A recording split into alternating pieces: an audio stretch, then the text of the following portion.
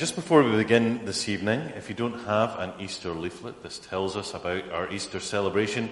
Next Sunday it will be fantastic. We are going up Law Hill, starting here at the church, 8 o'clock in the morning, that is. We are going right to the top. We are having a little service up there. We are coming back down. We're having breakfast in the church. Then we're having a church service, 10:30, followed by an Easter egg hunt.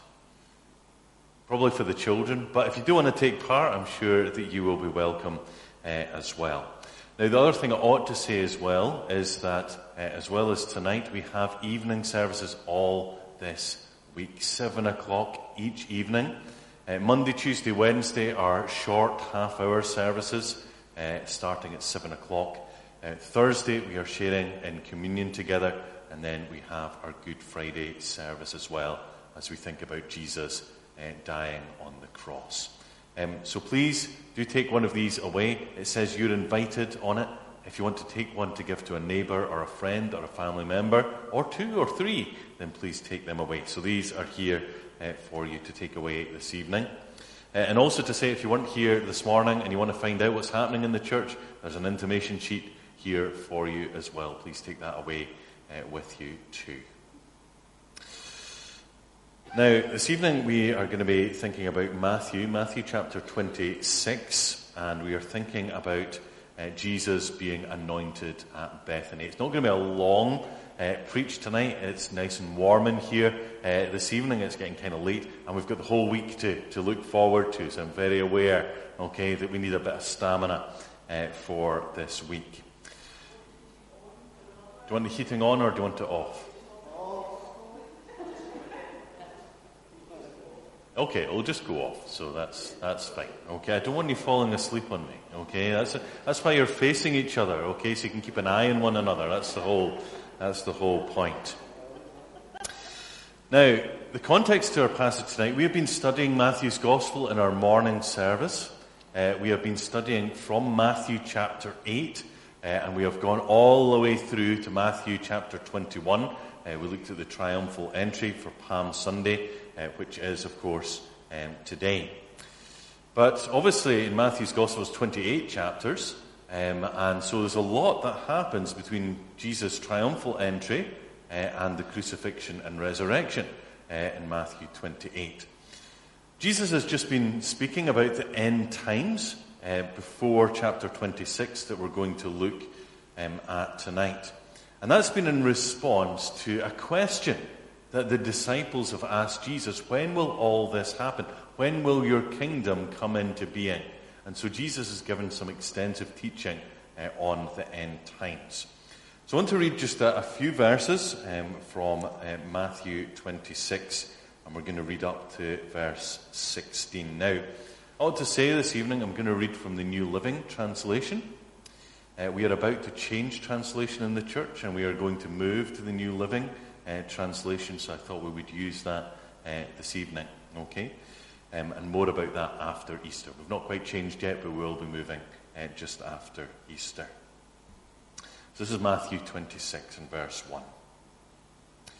When Jesus had finished saying all these things about the end times, he said to his disciples, "As you know, Passover begins in 2 days, and the Son of Man will be handed over to be crucified.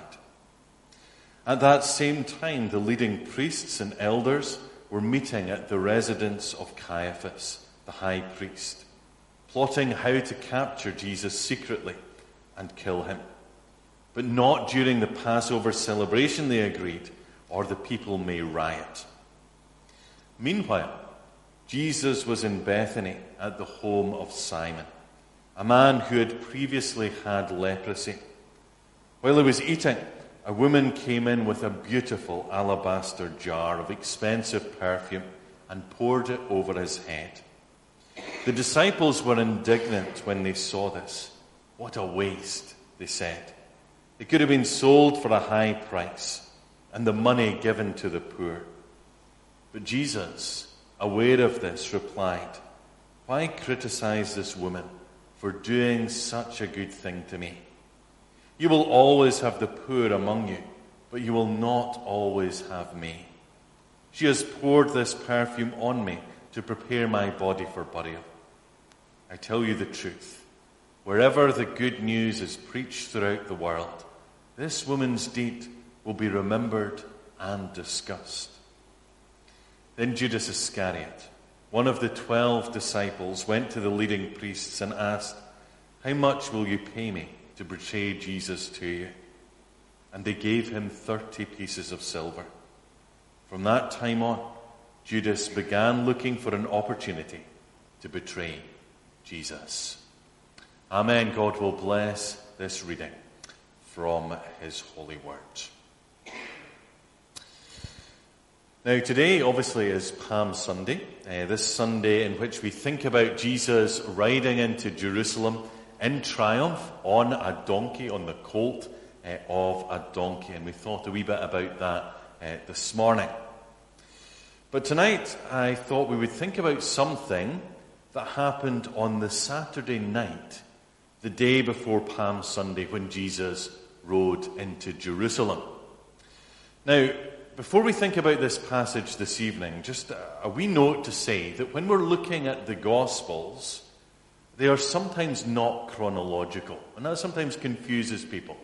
Because when we tell a story, generally speaking, unless it's some complicated murder mystery with flashbacks and all kinds of things, we generally have stories that are chronological, don't we? We tell a story and we tell what happened at the beginning, what's in the middle, and what's at the end.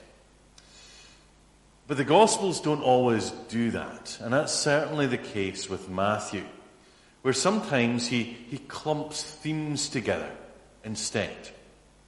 So you would notice, if you're listening very carefully to our reading this evening, that the beginning of chapter 26 is 2 days before the Passover. The Passover being the Thursday before Jesus was crucified on the Friday. And so it refers to was 2 days before Thursday? Tuesday. It refers to the Tuesday. However, we know that Jesus being anointed happened on the Saturday before. And we know this because of John's version in John chapter 12. However, what I want you to notice, so what you've got is, there's a kind of scene which is on the Tuesday, but then we go back to the Saturday, but then the scene shifts again in verse 14, where Judas Iscariot agrees to betray Jesus. So what I want you to see is it's not chronological. This part of Matthew's Gospel is not. It's Tuesday, Saturday, Tuesday again. But there is a pattern, okay? I know this is late on a Sunday evening, okay? There is a pattern and there's a point. I want you to see there's a plot to kill Jesus, verses 1 to 5, and then Judas agrees to betray Jesus, verses 14 to 16. But then there's this part in the middle, the anointing of Jesus, which is from earlier, which is from the Saturday night. Now the question is, why? Why has Matthew grouped these 3 passages together? Well, the reason is that Jesus' time has now come. Time is a really important thing in the Gospels, particularly in John's Gospel, but also in the other Gospels too. You see, the plot is being hatched against him. Judas has agreed to betray Jesus, and in the middle, we see that something significant happens to Jesus that hints that Jesus' time is coming and has come. So let's follow the story this evening, and then I've got a little devotional thought for you right at the end. So if you get bored and you want to just relax for a while, that's absolutely fine, but at least listen to the wee bit at the end. Okay, that's the really important part.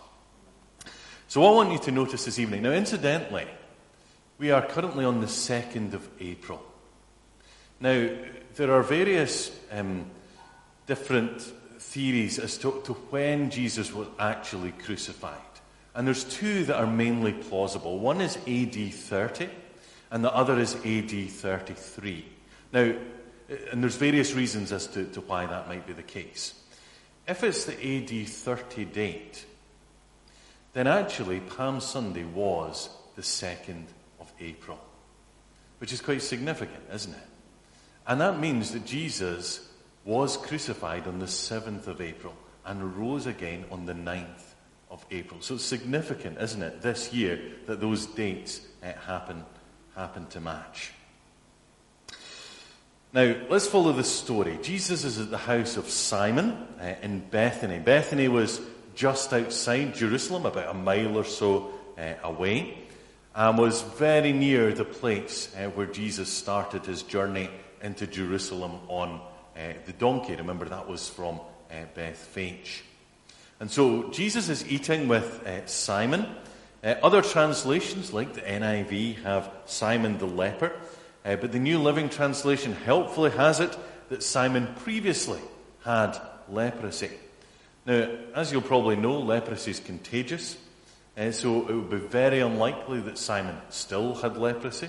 And it's most likely that Simon had been healed by Jesus of his leprosy. And it might have been, and was very probable, and I think appears in the other Gospels, that Simon had invited Jesus for a meal in Jesus' honour for what Jesus had done for him. Now, of course, Bethany is a well-known place, isn't it, in the Gospels? Because, of course, it is the place where Lazarus lived alongside Mary and Martha. And we know from the other Gospels, especially again from John's Gospel, that Lazarus was there reclining at the table with Jesus. That must have been quite something. Remember what happened to Lazarus. Lazarus was dead. Now he was alive. And now he's there at the table with Jesus. That must have been quite mind-blowing for the people who were there. And they were reclining. They weren't just slouched at the table. They were reclining at the table. Because in those days and in that culture, there was a low table. Perhaps you've seen pictures. And the people would recline around the low table, probably propped up on kind of one arm, reaching for the food with their other arm. And so you can see the scene where Simon is there, others are there, Lazarus is there, Jesus is there. And whilst they are eating, something significant happens. Because we're told that a woman comes in with a beautiful alabaster jar of expensive perfume and pours it over Jesus' head. Now we know from John's Gospel that this was Mary, sister of Martha and Lazarus. And in John's Gospel, this happens just after Jesus has raised Lazarus from the dead. Now, you can imagine the scene, can't you? They're all eating around the table, reclining at this low table, and then this woman walks in. Now, in that culture, there was often people walking in and out. There were people listening in to the conversation. It was a kind of public space where people would be. And this woman walks in, and then, before you know it, there is this beautiful, wonderful smell as the perfume is put on Jesus' head. Now, can you imagine if that happened when you were holding a dinner party? Some of you here tonight will have held a dinner party or been at a dinner party. Can you imagine that you're just having this dinner party and then one of the guests gets up and goes to their bedroom or their bathroom or whatever it might be, and they get their Calvin Klein, or I have no idea what expensive perfume is, and they go and they pour it over someone's head. Can you imagine? What are you doing? This is craziness. It would create quite a stir, wouldn't it? And it does here, doesn't it? Because the disciples, who are obviously there as well, they're indignant. What a waste. Could have been sold for a high price and money given to the poor. Now, in some ways we might agree with the disciples, mightn't we? Because what they say here seems quite noble. This is expensive perfume. It could have been sold for an awful lot of money. It could have really made a difference in a lot of people's lives. Sometimes we say similar things, don't we, when we see waste being made. Why wasn't it given to the poor? You'd expect, perhaps, Jesus to agree with the disciples. But that's not what Jesus says, because Jesus understands something greater is going on. What does Jesus say? He says, why criticize this woman for doing such a good thing? You will always have the poor among you, but you will not always have me. You'll not always have me. Now, let's not misunderstand this part. Jesus is not being uncaring. He is not being callous. We have seen, I hope, throughout the Gospels, Jesus very much cares for the poor. This is not Jesus saying, look how, really, don't care about the poor. That is not what Jesus is saying at all. But the fact is that the disciples should always be looking out for the poor. We know throughout Jesus' ministry, who did he come for? He didn't come for the righteous. He came for those who were sick. He came for those who really, really needed him. Who did he often heal? He healed those who were blind, those who were lame. So we can never accuse Jesus of not looking out for the poor. But the fact also is that Jesus labels this action of anointing his head with perfume with significance. That it is to prepare his body for burial. You see, as we come towards this Holy Week, in some ways we're reminded of the Nativity, aren't we? You see, we can't have, as Anne reminded me tonight, I said to Anne, what's better, Easter or Christmas? Well, I said Easter. Okay, she said, well, you can't have Easter without Christmas, which is very true. But they're linked together, aren't they? Because during Holy Week and during the whole Easter story, we are reminded, aren't we, of the Nativity. Because remember, there are a number of things in the Nativity story that Mary, Jesus' mother, ponders in her heart. Things that she doesn't particularly understand at the time, but she ponders them. What does this mean? And remember, who was there at the crucifixion? Mary, Jesus' mother, was there. I wonder if she reflected back on when Jesus had been born. I think she must have done. Now, one of the things that she pondered upon was when the wise men, the Magi from the east, brought their gifts to Jesus. We know what those gifts were, don't we? Do you remember back that far? What were they? Okay, gold, frankincense, and myrrh. Now, gold for a king, frankincense generally for a priest. What was myrrh for? Now, myrrh was used in the anointing oil to anoint high priests and kings. But it was also used to anoint dead bodies.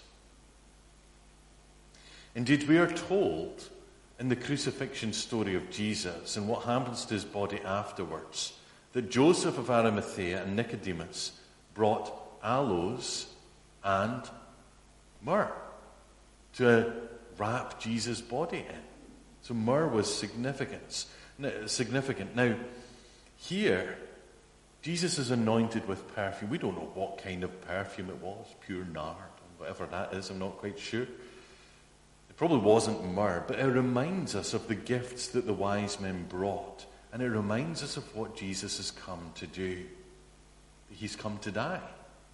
And Jesus knows this. We looked at that this morning, and we've looked at this throughout Matthew's gospel. We can never say, what happens with the crucifixion is an accident.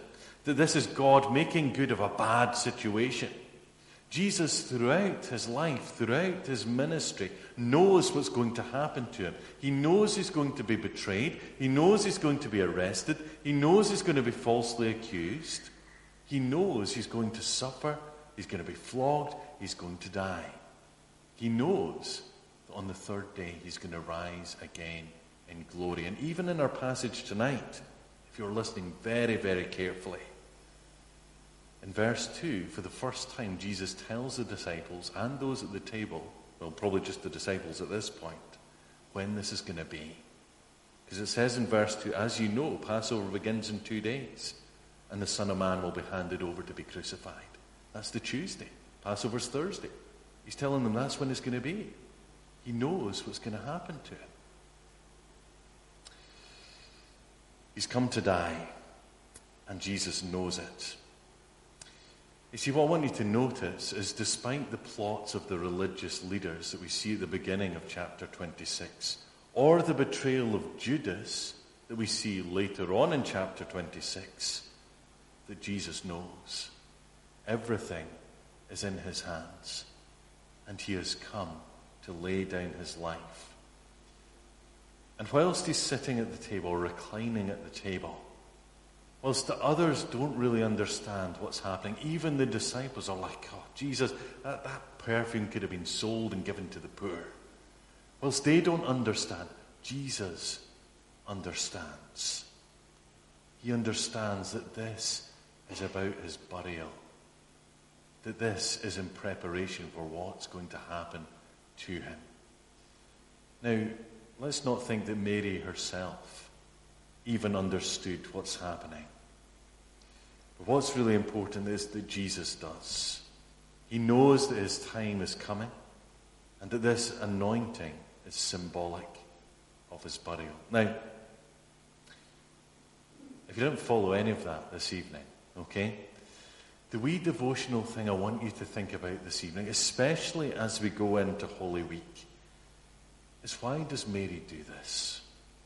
Why does Mary do this? What's her motivation behind it? She doesn't fully understand what she's doing. Jesus does. She doesn't. But why does she do it? You see, she doesn't understand what Jesus has come to do. She understands something of who Jesus is. And she doesn't understand that she's preparing Jesus' body for burial. She doesn't understand all that Jesus was going to go through. But she did understand something. And that was that she loved Jesus. That's what she understood. Now in John's Gospel, we know that this is in response to Lazarus being raised from the dead. We know that story, don't we? We know how devastated Martha and Mary must have been. We know, remember the story when Jesus is away and he waits? He doesn't go immediately when he hears that Lazarus is ill. And then he goes. And then, he sees Martha and Mary. And remember how Martha and Mary, if only you'd been here, Jesus. It might not have turned out this way. And remember what's meant to be the shortest verse in the Bible? It's not actually. Job 3 verse 2. Have a look at that later. He wept. Oh, no, he said. It says in Job 3 verse 2. But it says Jesus wept. Jesus wept. He showed emotion. Now, I've often wondered, why did Jesus weep?